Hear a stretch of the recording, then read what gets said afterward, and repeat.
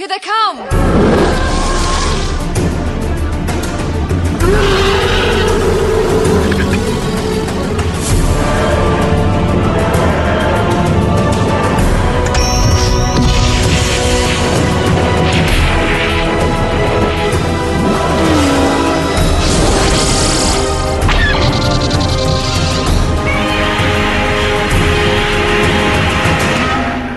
Hello and welcome to episode 56 of Effectively Speaking, the podcast that takes a look at some of the special effects sequences of film and television, be they classic, average or duff.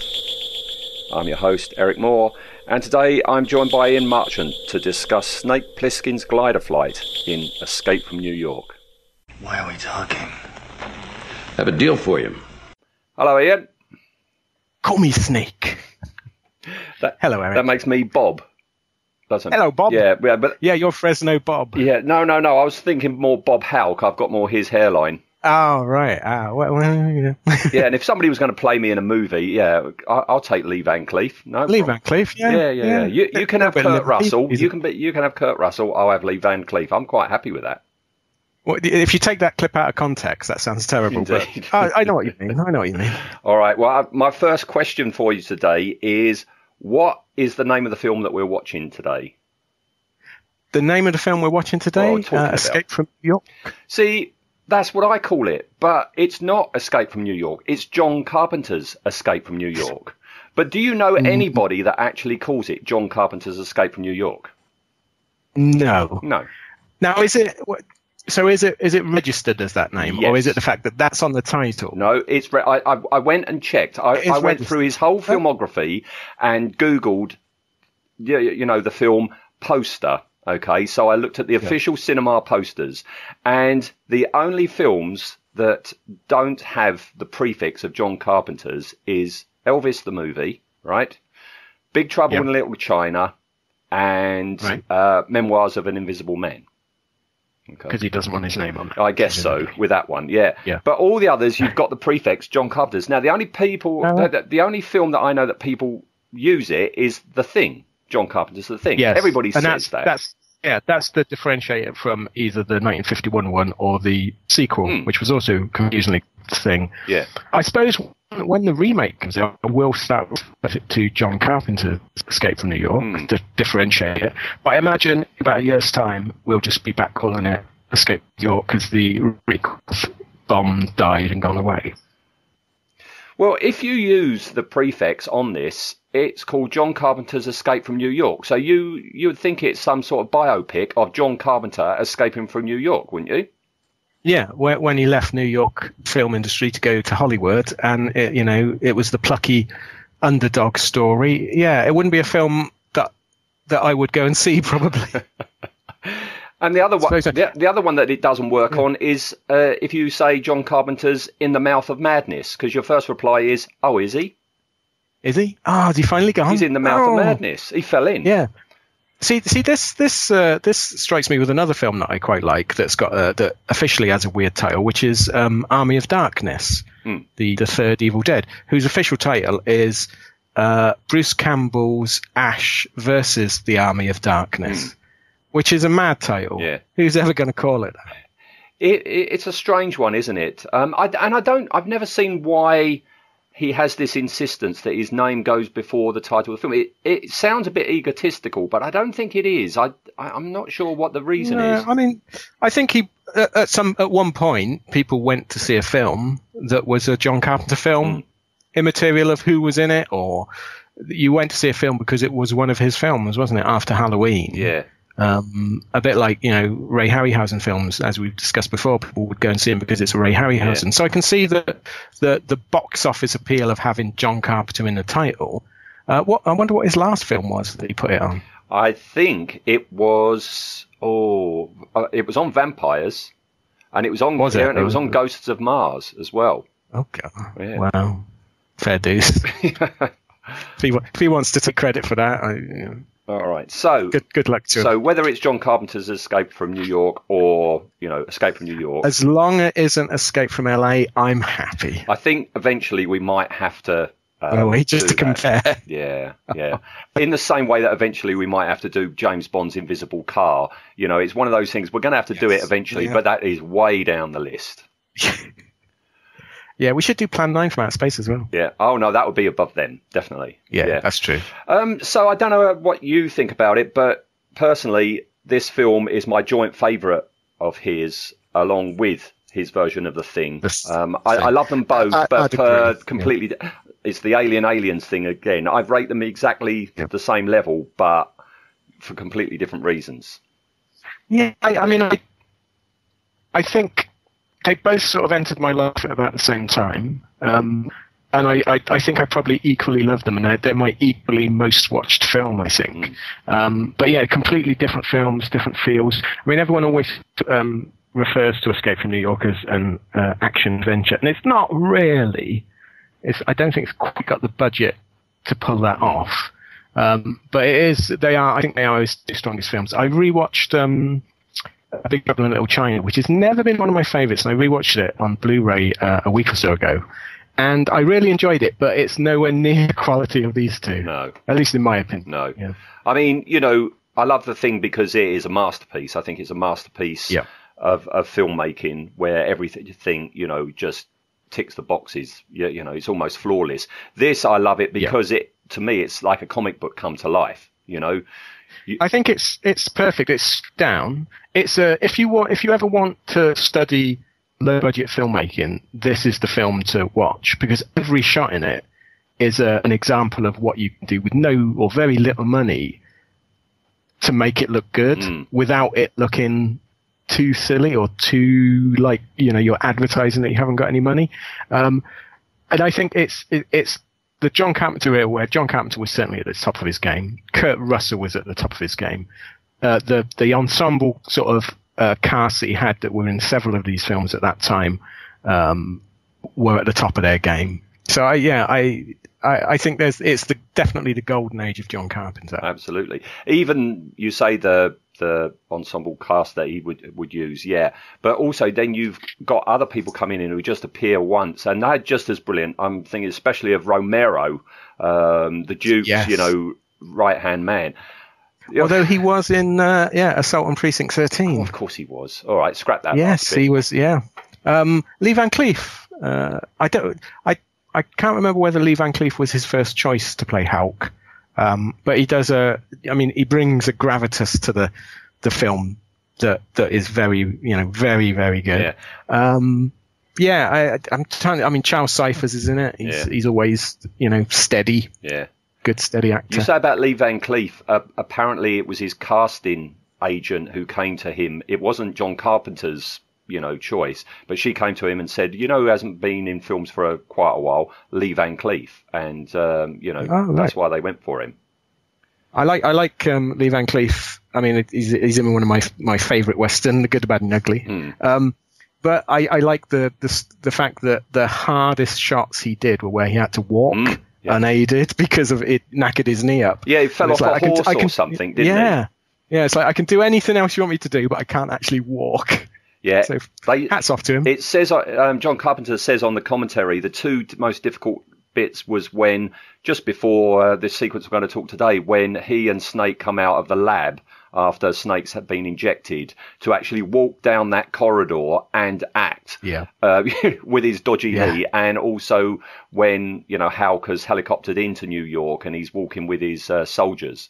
They were the two most difficult scenes for him to do for the entire film. Yeah, he was evidently in a great deal of pain, wasn't he, for the whole film and sequence. I've been looking into the behind the scenes for this sequence, and you can't help but also look at other aspects and facts regarding the whole film. Are you aware who was considered for the role of Snake Plissken? I probably have read it somewhere. I don't remember who it was. I can never remember whether it was this or The Thing, where they kept looking for a Kurt Russell style of actor, and then at the end they said, "Why don't we just use Kurt Russell?" So I can't remember. I think that might have been The Thing, but no. Who was? Well, it would be a totally different film. Charles Bronson. Oh, yeah. Yeah, and Clint Eastwood. Well, we almost get Clint Eastwood, don't we? Well, I was going to say, Snake Plissken doing his best. He's definitely. Yeah, he's doing his Dirty Harry accent, which is, if you haven't watched the film for a while and you go back to it, it's staggering that he got away with it. Yeah, I don't think it would have worked. I don't know. It might have done, but I can't imagine anyone else playing Kurt Russell, but that could be just because I've watched the film so many times. It is. I mean, it's one of those films. We've said before, it's one of those films where you can, be flicking through the channels and you come across it and you just start watching it. It doesn't matter where in the film, you can just start watching it, and it never gets boring. Just like The Thing, you can just watch it on a marathon over and over again. Never gets boring.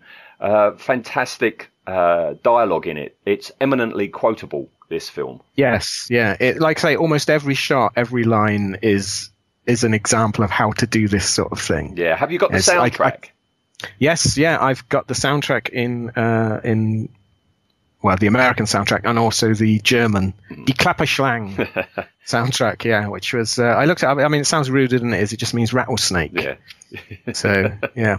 Yeah, no, I don't know why he rattled. Yeah, it's a testament to the dialogue that, that they've interspersed the soundtrack tracks with lines of dialogue, because it is so blooming good. It's a brilliant soundtrack. I think it's one of my favorites. I do like the Thing soundtrack, but you can't really listen to it. You certainly couldn't dance to it. No. Whereas this, I'll often put the Escape from New York soundtrack on, just listen to it. I don't think there's a duff track in it. No. I mean, the Thing soundtrack is my favourite John Carpenter film soundtracks because, it's just stunning and, evocative and suits it so well. This is my favourite of the John Carpenter and Alan Howarth, combination soundtracks by far. I play this all the time. I really do. It is. It's just, it's iconic, isn't it? Yeah. It's really good. You say there about the German translation. Something else, a fact I came up with, is that the name Snake Plissken was actually changed in Italy to Hyena.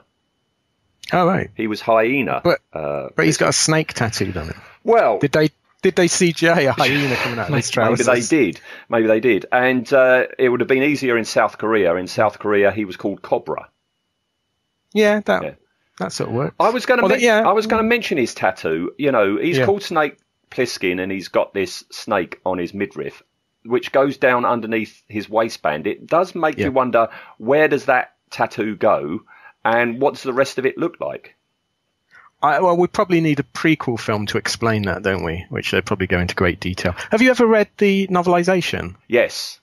Yeah. See, that goes into a great detail about lots of different things, much to the detriment of the story, I think. Right. It's a strange adaptation. They've obviously thought we need to flesh this out a bit, because if we just write down all the dialogue from the film, it's about 20 minutes. Yeah. So they fleshed it out and added weird things like the fact that Hulk gives Snake a secondary job to do, to go and find his daughter who's in the prison, and then Snake just arbitrarily kills her without even knowing who it is. It's so weirdly random.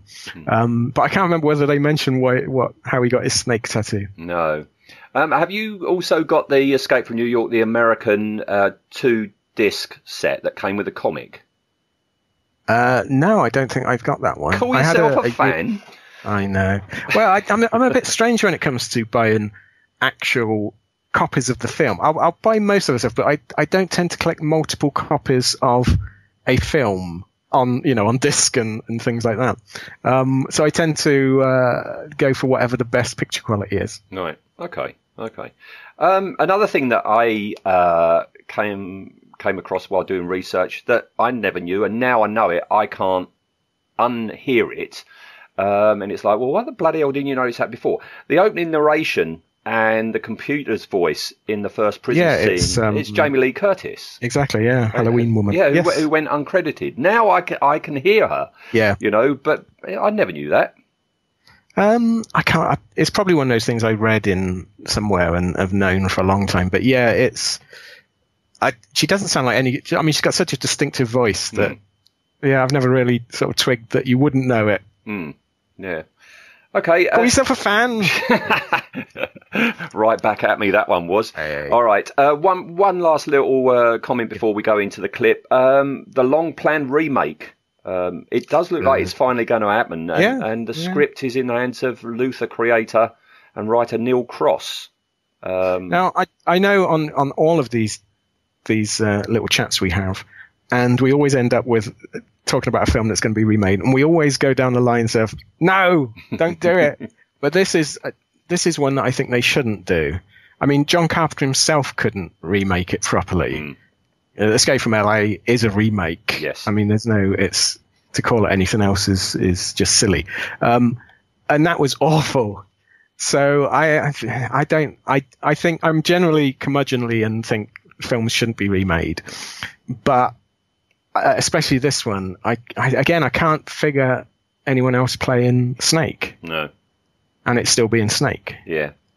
The other thing is, I mean, a part of the appeal for me in this film is the charm of it. The charm of the fact that we're going to go into it, that it was done on a very low budget, that. You know, it is totally a product of its time, technologically wise, you know, with his lovely watch and everything, you know. Yeah. And I don't know. I don't really need to. I don't need to see a super duper modern version of it. I think that's absolutely correct. I don't think. I mean, if you're going to remake a film, remake something that you can bring something new to it. You know, if it was, say, a 1950s sci-fi, and you might want to update. I don't know why you would, but you might want to do one with different special effects, things like that. But something like this where it works, it just seems silly to redo it. I mean, we know why, don't we? It's the almighty dollar, and that's the only reason this is being made. It's not that someone's had a creative idea and said, I must bring this film to the screen because of my unique vision. It's going to be by a numbers sort of remake that we're used to now. It's going to be awful. Well, I mean, you said there about remake a 50s, science fiction film. They did The Day the Earth Stood Still, and look at that. Wasn't that good? Ooh, I enjoyed that. Yeah. I mean, the only 1950s remake I can think of that worked, and that was because they didn't remake it, was The Thing. Yeah. And I mean, you can call it a remake in as far as that's what it originally was meant to be, and that's why it was put into production. But I think John Carpenter sensibly went down the route of, I have my own vision for this. Yes. And I would like to see that in if they do when they do the Escape from New York remake. But I know the studios aren't going to, because they want to keep every little beat. I mean, Snake will wear the same clothes. It'll just be tiresome. You have a Kurt Russell cameo, you just know it. Yes. Oh, yeah, guaranteed. I mean, they'll probably bring him in to play Hulk or something like that. No, he could be the Duke. He could be the Duke, actually, yeah. Okay. Would he do it? He I hope not. I hope he's so loyal to it. I mean, he has a genuine fondness for it. I mean, I love the John Carpenter, Kurt Russell audio commentaries because they're just getting pissed, aren't they? Yeah, that's two mates watching a film, having forgotten most of the things about it. Yeah, brilliant. Okay. All right, well, let's go ahead with the clip and then we'll finally talk about the sequence.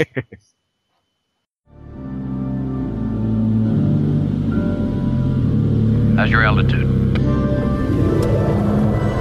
Plissken, what are you doing? Playing with myself. I'm going in.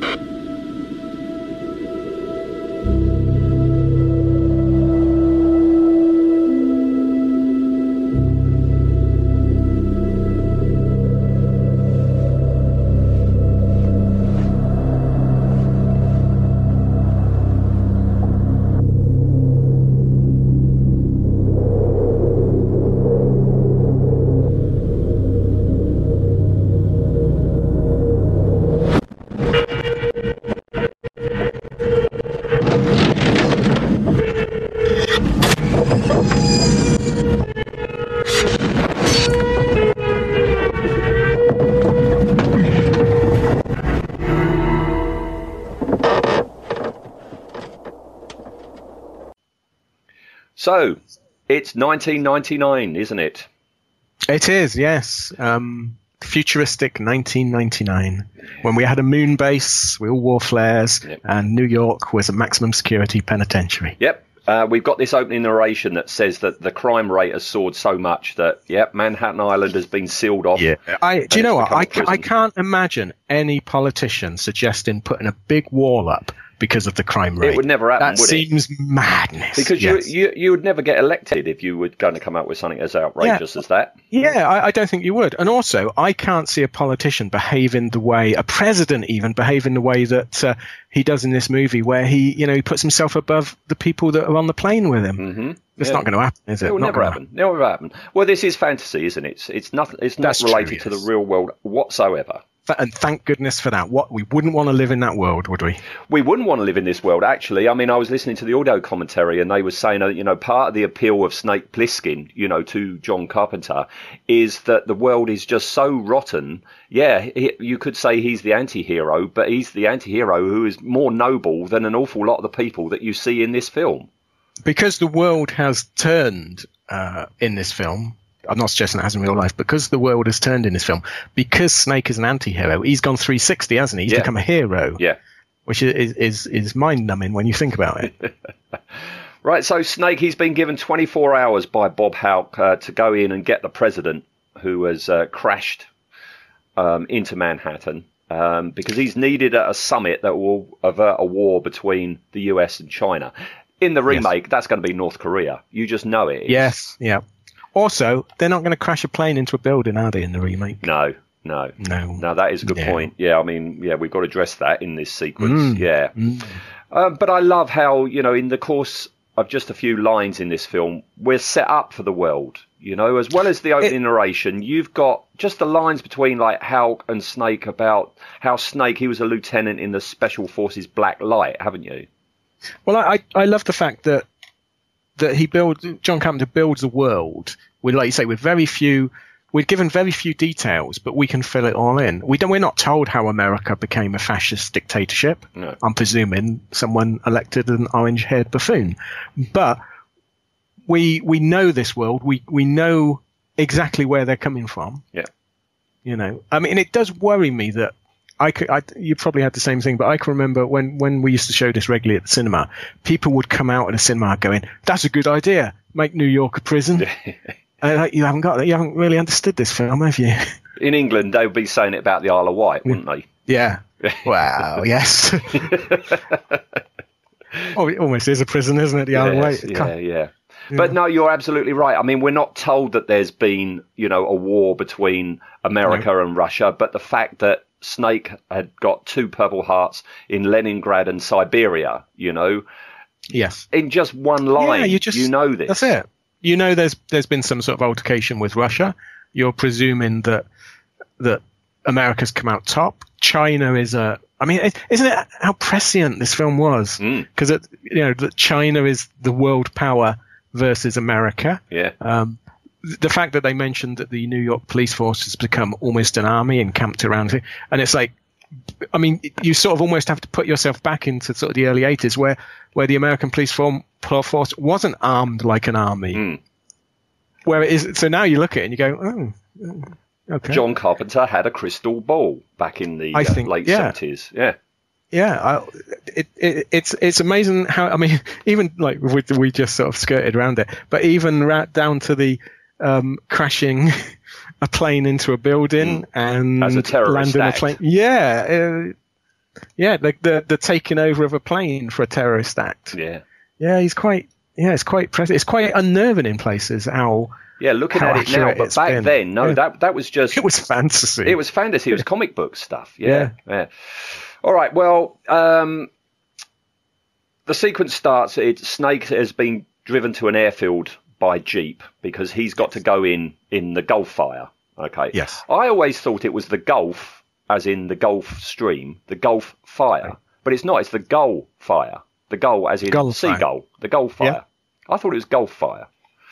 But anyway. I can't say that I've ever really worried about it. No. Yeah. So, he's driven to an airfield by Jeep.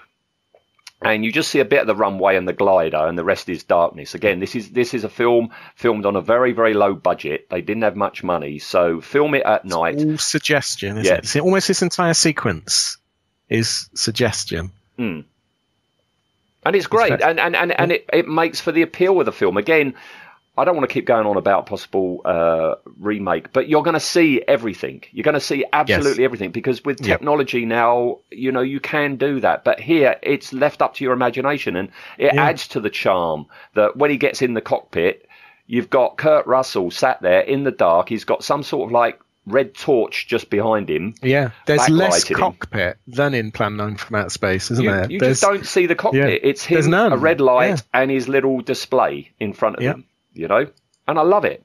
But you, at no point do you not buy it. No. You think he's in a glider. Yeah. And I said before, but I love his watch. Yes. I love his chunky digital watch, you know. Yeah, you can buy watches very similar to that now, can't you, in airports, which is quite strange. Yeah, I mean, I remember when those watches first came in. I think the first time I ever saw one was it The Spy Who Loved Me? Roger Moore had one. Yes, that's very true. And they were hideously expensive. A digital watch, a watch without hands, you know. Well, because there's a very, very good making of The Spy Who Loved Me. No, it's it was first used in what was his first one? The one in Harlem. Oh, Live and Let Die. Yeah. And the reason they gave it to him was because they had terrible trouble matching up continuity shots with a normal watch. So they gave him this digital watch that was off until you pressed it. Right. Pressed the button, and then it was so futuristic. But now it's like, ooh dear, you wouldn't give one of them to a 5-year-old. Oh, I would have one. Yeah. I would have one in a shot, you know, because I was a kid, you know, I was like 15 when all this was coming out, and, you know, and I remember, you know, the first kid in school to have a digital watch. I remember the first kid in our class to ever have a calculator. And we're all fighting to have a look at it and operate it, you know. So you remember when digital watches were a pretty neat idea. Yeah, they were the future. They were the future, you know. You had a bit of like space age technology on your wrist. Now, nobody wears watches anymore. They all need their mobile phones. I wear a watch, but well, I do, but most people don't. Yeah, but perhaps you should say most young people don't wear a watch. I was listening to a podcast today where they're talking about, you know, because last night was the premiere of the new Star Wars film. Oh, was it? And and they were saying that at the premiere, you're allowed to keep your mobile phone, but you put it in a bag that's got a lock. Okay, so you can't access it, you know, during the films to stop you filming or, you know, taking photos and stuff. But the guy was saying, but that's a real pain, because how do you know what the time is? You know, because if you're wondering what the time is while watching a film, that ain't a good film. No, that is a good point there, isn't it? Yeah. All right, get back on target. Yes. Snake, he's in his glider after the live action takeoff. Again, it's live action, but you don't see much. You just see this little plane pulling the glider up into the air. Yep. Spend your money wisely. Yep. Yeah, we get a lovely shot of the glider approaching Manhattan. That is a really lovely, presumably model shot. What it is, you've got footage at the bottom of the screen. You've got footage of real water. Yeah. The actual Manhattan skyline is a matte painting.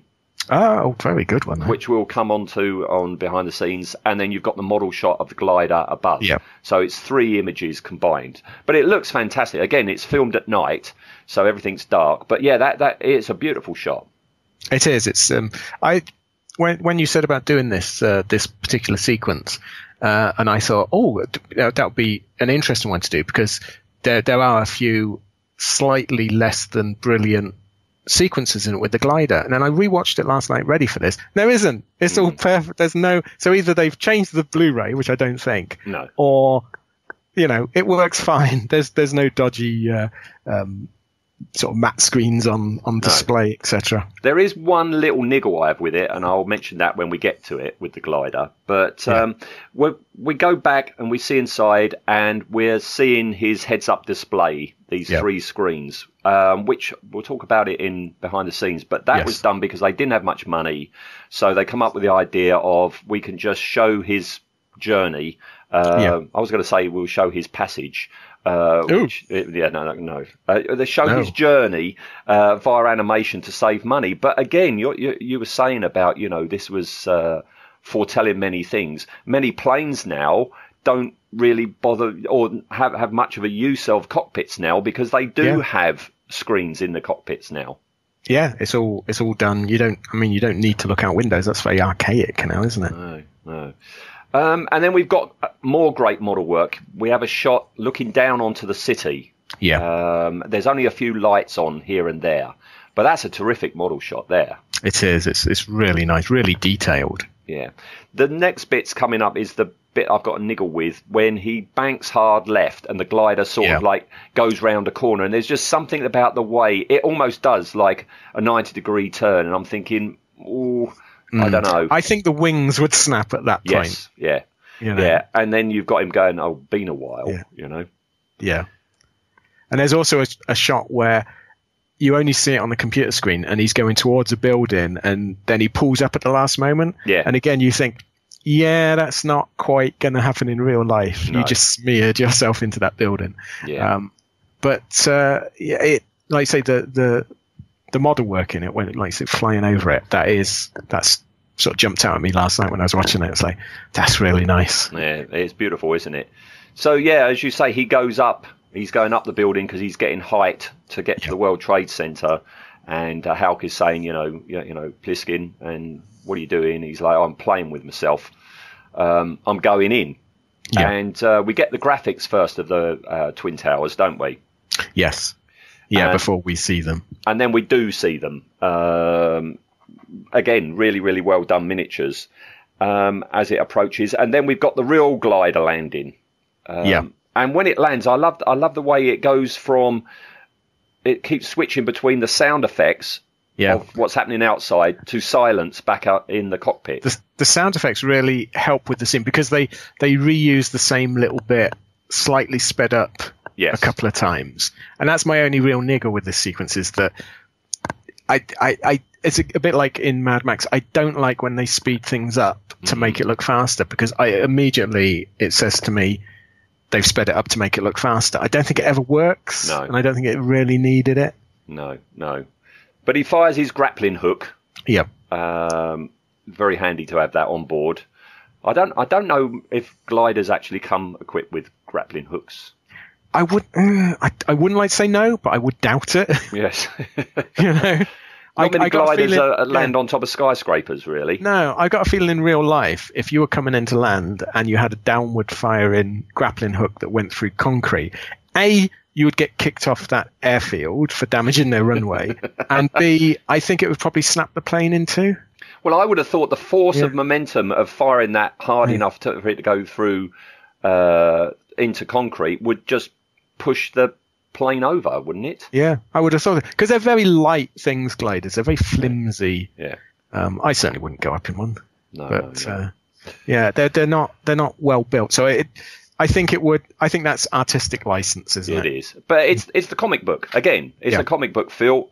This could be the Batplane having a grappling hook, So fires the grappling hook. We have all the screeching as it approaches the edge. It reaches the edge and stops on the very end, doesn't it? Yeah. Setting us up for the end of the film, where you do have a bit of a dodgy effect with the glider. Yes. Hollywood doesn't seem very good at having things fall off of buildings, did I? think like in RoboCop with Dick falling out the window. Yeah. Yeah. And this is the same. It turns into a quite obvious model or matte shot. Doesn't quite work. I remember when I sort of initially watched this, and it annoyed me no end that Snake doesn't pull the glider back on a bit. And then I thought afterwards, actually that's quite clever, because the idea is that he brings the president back up and they launch. That was the whole point, landed on the towers. So you wouldn't want it back on. You would want it there so you could just cut the grapple and and then they free fall down plummet and then to their deaths. Yeah. Well, Donald Pleasance, he's not exactly lightweight, is he? Yeah, he's not a svelte man, is he? No. There you go, a chubby president of America. Yeah. Although he is British in it, which is strange, isn't it? Yeah, and we haven't even mentioned that. It's fantastic. Yeah, the President of America is British. I love it on the commentary where John Carpenter says that Donald Pleasance came up with this whole backstory about how he was a love child of Margaret Thatcher, and John Carpenter says, "Don't worry, no one will bother noticing." And he was right. You just buy it. You don't at any point go, "Hang on." Yeah, you just go into this world. Yeah. All right. Well, that's our sequence over, because after that he gets to the lift and down he goes. Yeah. All right. Behind the scenes then. If we rewind to the beginning of the sequence, the takeoff runway was filmed at a place called Indian Dunes, which is north of LA. Okay. And it was a real glider used, okay, which they had borrowed, but they beat it up real bad during the whole landing sequence, and the owners weren't at all happy with this. All right. So they actually landed the glider. Yes. That's a real landing on this airstrip. Filmed at night, dressed up to look like a bit of the roof of the World Trade Center. Fair enough. Yeah. Now, initially, for the special effects, John Carpenter went to John Dykstra, who was, fresh off of Star Wars, Battlestar Galactica, etc., etc. But he thought they were, and this is the quote, "outrageous beyond my wildest dreams. I couldn't believe their price and their attitude. They have the attitude that they're celebrities, and I don't understand it." Yeah, well, I suppose they've come off the back of, like you say, Star Wars and that. Yes. Yeah, and I guess celebrities means very, very expensive as well. Yes. Yeah. So instead he went with Roger Corman's New World Pictures effects team, okay, which included, we've mentioned quite a few times on this show, the Bob and Dennis Skotak brothers, along with James Cameron. Yes. A young whippersnapper by the name of James Cameron. Was this one of his first effects jobs, I think? No, he had worked with the Skotak brothers on another Roger Corman film, which you know very well, Battle Beyond the Stars. Where he was miniature model maker. Yep. Okay. In this, though, he was also doing matte paintings. That lovely matte painting of the skyline is in part thanks to James Cameron. Yeah. He is a very good artist, isn't he? He did a lot of the Terminator storyboards and that. And and you see there was original designs for, the Terminator and Aliens, and and he made the very first mock-up of the dropship, didn't he? He did what we did. He kit bashed to make one. Yeah. And James Cameron apparently is greatly influenced by John Carpenter. The look of Escape from New York is all over the Terminator, isn't it? Yeah, definitely. And a number of scenes from Aliens mirror scenes from Escape from New York. You've got Hudson being pulled under the floor in Aliens. Well, that's a riff on what happens to Season Hubley. Yeah, in Chock full of knots. Chock full of knots, yeah. And the thing with the knife that Hudson makes Bishop do is a direct homage to Dark Star, where you've got, it's not Pinback, it's not Doolittle, it's the third one. The guy with the moustache, the rather chubby one. He does the knife trick, doesn't he, in Dark Star? It's been many a year since I've seen Dark Star. Perhaps Get it on Blu-ray. It looks fabulous on Blu-ray. It really does. And there's some excellent documentaries in it. I'll have to grab that one. Yeah, I'm trying. It's got to be a good, probably 15, 20 years since I've seen it. Oh, you can get it dirt cheap on Blu-ray. Yeah. I do recommend that. Because you got to get that, because we'll do that then as an episode. Tell me when you've got it and we'll do it. Yeah. Excellent. Some people say that James Cameron was the brains behind the animated glider display that we've been talking about, but it wasn't. It was a guy by the name of John C. Wash, who had worked with Carpenter on Dark Star, and he went on to do the animation on board the Death Star in the first Star Wars. Yeah, right. On the Death Star, where you've got those huge screens showing an animation of how close the Death Star was to the Rebel base on Yavin 4. That's John C. Wash's work. Just a question on that. You being a Star Wars fan, why didn't they just blow up Yavin 4? Exactly. Always wondered. Anyway, back to the film. Yeah, right. Back on track. Yeah. So this John C. Wash, he and another guy we've mentioned on this show before, Mark Stetson, they built 3 miniature models of Manhattan. Okay. There was a wide overview of Manhattan and 2 larger scale models, one of Park Avenue, leading to what was then the Pan Am building and the area around the World Trade Towers. Okay. Right. Now, so what they did was they made models of Manhattan, and to make them look like it's animation, they painted them black and edged everything with white. Okay. It's just clever, isn't it? It's such a simple but clever idea. And then optically tinted it green, you know? Cheaper than getting someone to program wireframes, which is mad when you think of it now. You could do that on your home PC. Yep. I mean, it's brilliant. I mean, this is old school model making, you know. They set up this thing. The models were filmed by Hoyt Yateman and Scott Squires at DreamQuest. They filmed the actual miniature buildings, and at one point for Snake's journey down the narrow, you know, streets of Manhattan, they used a special snorkel camera that could fit between the buildings, and then get in there nice and close. Because it's a very detailed miniature, isn't it? Or is this for the? Was this? For oh no, it's quite large. I'll put it up on Facebook. It's quite a size. You know, I don't know what happened to it all. I don't know if you know, somebody owns it. I don't know if the Skotek brothers kept stuff. But I would imagine if it's anything to do with Roger Corman, that he would have saved it to use in other things. Put it in something else. Yeah, sure. As I say, they tinted it green, so it was like green on black. Yeah. Because that was standard visual quality display on all the computer screens of the day, you know. Now, as you say, it'll be some sort of like, you know, virtual reality 3D hologram hovering right in front of him or something. You're right, because it will be a 3D heads-up display. It'll be terrible. Yeah. And that's about it. That's all I could find on behind the scenes. Yeah. All right. Because it's quite a short sequence, really. It is, yeah. It's, like I say, when I sat down to watch it last night, and it's quite short. When you compare it to the overlong and awful sequence in the Escape from LA, where it's a submarine, and it's just terrible. Yeah. It's just shockingly bad. This again, it like all of this film. There's no fat on it, is there? No. Every shot counts. Mm-hmm. And the story, there's no fast forward bits. Everything tells you something you need to know about this world. Mm-hmm. It's just incredibly clever. Like I say, John Carpenter at his best. Yeah, I think also, I mean, you know, it was very good timing because, you know, they didn't have much money to do this filming.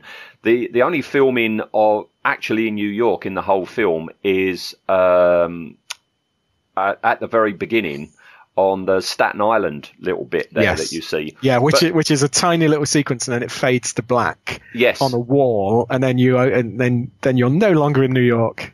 No, it was all in St. Louis. Yeah. They filmed it in St. Louis, and it was really good luck because back in '77 there had been a massive fire in the city, and a lot of it was devastated, and they hadn't got round to actually rebuilding it. So, set dressing wise, they didn't have to do much other than the crashed plane. You know? Yeah, it's again like all the best films, there is an element of luck in some of it, but yeah, New York looks grimy in this, doesn't it? It looks really good. It doesn't look like they've just used a stock street and, you know, put a bit of rubble and damage on it. For a very little budget, they've made a very convincing ruined New York. Yes, yeah, and it's just I imagine. I mean, what the budget of this would have been about a tenth of the Escape from LA, something like that. Yeah, easily. And yet it's not. I mean, I know it's set in 1999 and 1997 is when New York, but it's not aged. No. Like I say, when you see the World Trade Towers, you sort of go, ooh, a little bit of. That's the only thing. Yeah. I mean, you're absolutely right. The costumes in this, the outfits, you know, they're not dated. They haven't aged. In fact, Snake Plissken's nifty trousers. You know, I think that's the first time I'd ever seen urban camouflage before, and you still see people wearing that walking around the streets. Yeah, now. it's quite fashionable, isn't it? There's no outlandish 70s hairdos. I mean, Adrian Barbeau's got a bit of a tight perm going on there, but it's not dated. It doesn't look like it's from the 70s. Yeah, and the street gangs they haven't got that designed look. They look like they're people that have just, reused, a bit like Mad Max 2. It feels real, whereas all the things that ripped off Mad Max 2 and all the Italian versions of Escape from New York that there were, it looks like a designer has designed every outfit. Yeah. Now, a designer has designed every outfit in this, but they've obviously done it really well, and it doesn't look like they've designed every outfit. But it fits. It's like you say, Snake's outfit fits his personality. Yeah. It's perfect for it. The one in the sequel, prequel, remake, whatever the hell we want to call this, the new one that will come out is, they're gonna use the same sort of outfit but update it, and it'll be overproduced. Yeah. It'll be rubbish. No, let's just stick with this one. In my mind, there never was a sequel. There was no Escape from LA, Yeah, or Escape from Earth. Or Escape from Earth. Yeah, that was going to be the third one, wasn't it? And then it was the storyline was used for that awful Escape film. The where it's the prison in space. Yeah. With Guy, is it Guy Pearce? Totally miscasted it. And it doesn't need it. It's like all of these films; they don't need sequels. No, just leave it alone. Yeah, it's perfect. If you want to go and watch a film like this, go and watch this. Yeah. And if you want to watch another film like this, go and watch this again. You'll spot something new in it. You will. And on that leads nicely into the rating for this sequence. And it is just for the sequence, not for the whole film. Not for the whole film. I think I was prepared for this to be a sort of a middling score for me, because my memory of the sequence was that there's a few dodgy bits in it. And I don't think there is. I think the only dodgy bit is the reuse of when it comes into land, the reuse of the footage and the speeding up. And for that, I think it gets a solid 8.5 from me. Right. Okay.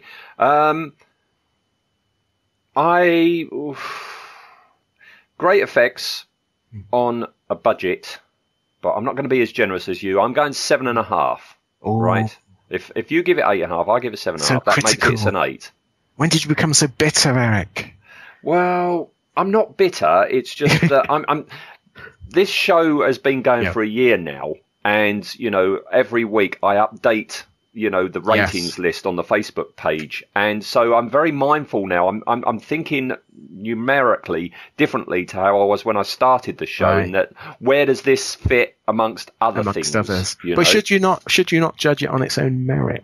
I do judge it on its own merit, but also on I don't know what. No, I don't know. No, it's very well done. Yeah. Oh, no, right. I know exactly. Yeah, I know exactly what you're thinking. No, bollocks to it. I'm changing my opinion. I'm going to match you on an 8.5. I'll get it. You've convinced me. We can't have Snake being below something else like that. All right then, 8.5. That gives him an 8.5. All right. Excellent. All right. Okay, Ian. The Gulf Fire is waiting for you up on top of the roof. Excellent. Hopefully no one's cut the cord holding it up. Yeah, just watch that drop. All right. Yes. The first step is a bugger. Yeah. Indeed. Right. Okay. Cheers then, and I'll speak to you soon. Thanks then, Eric. Bye. Cheers then. Bye-bye.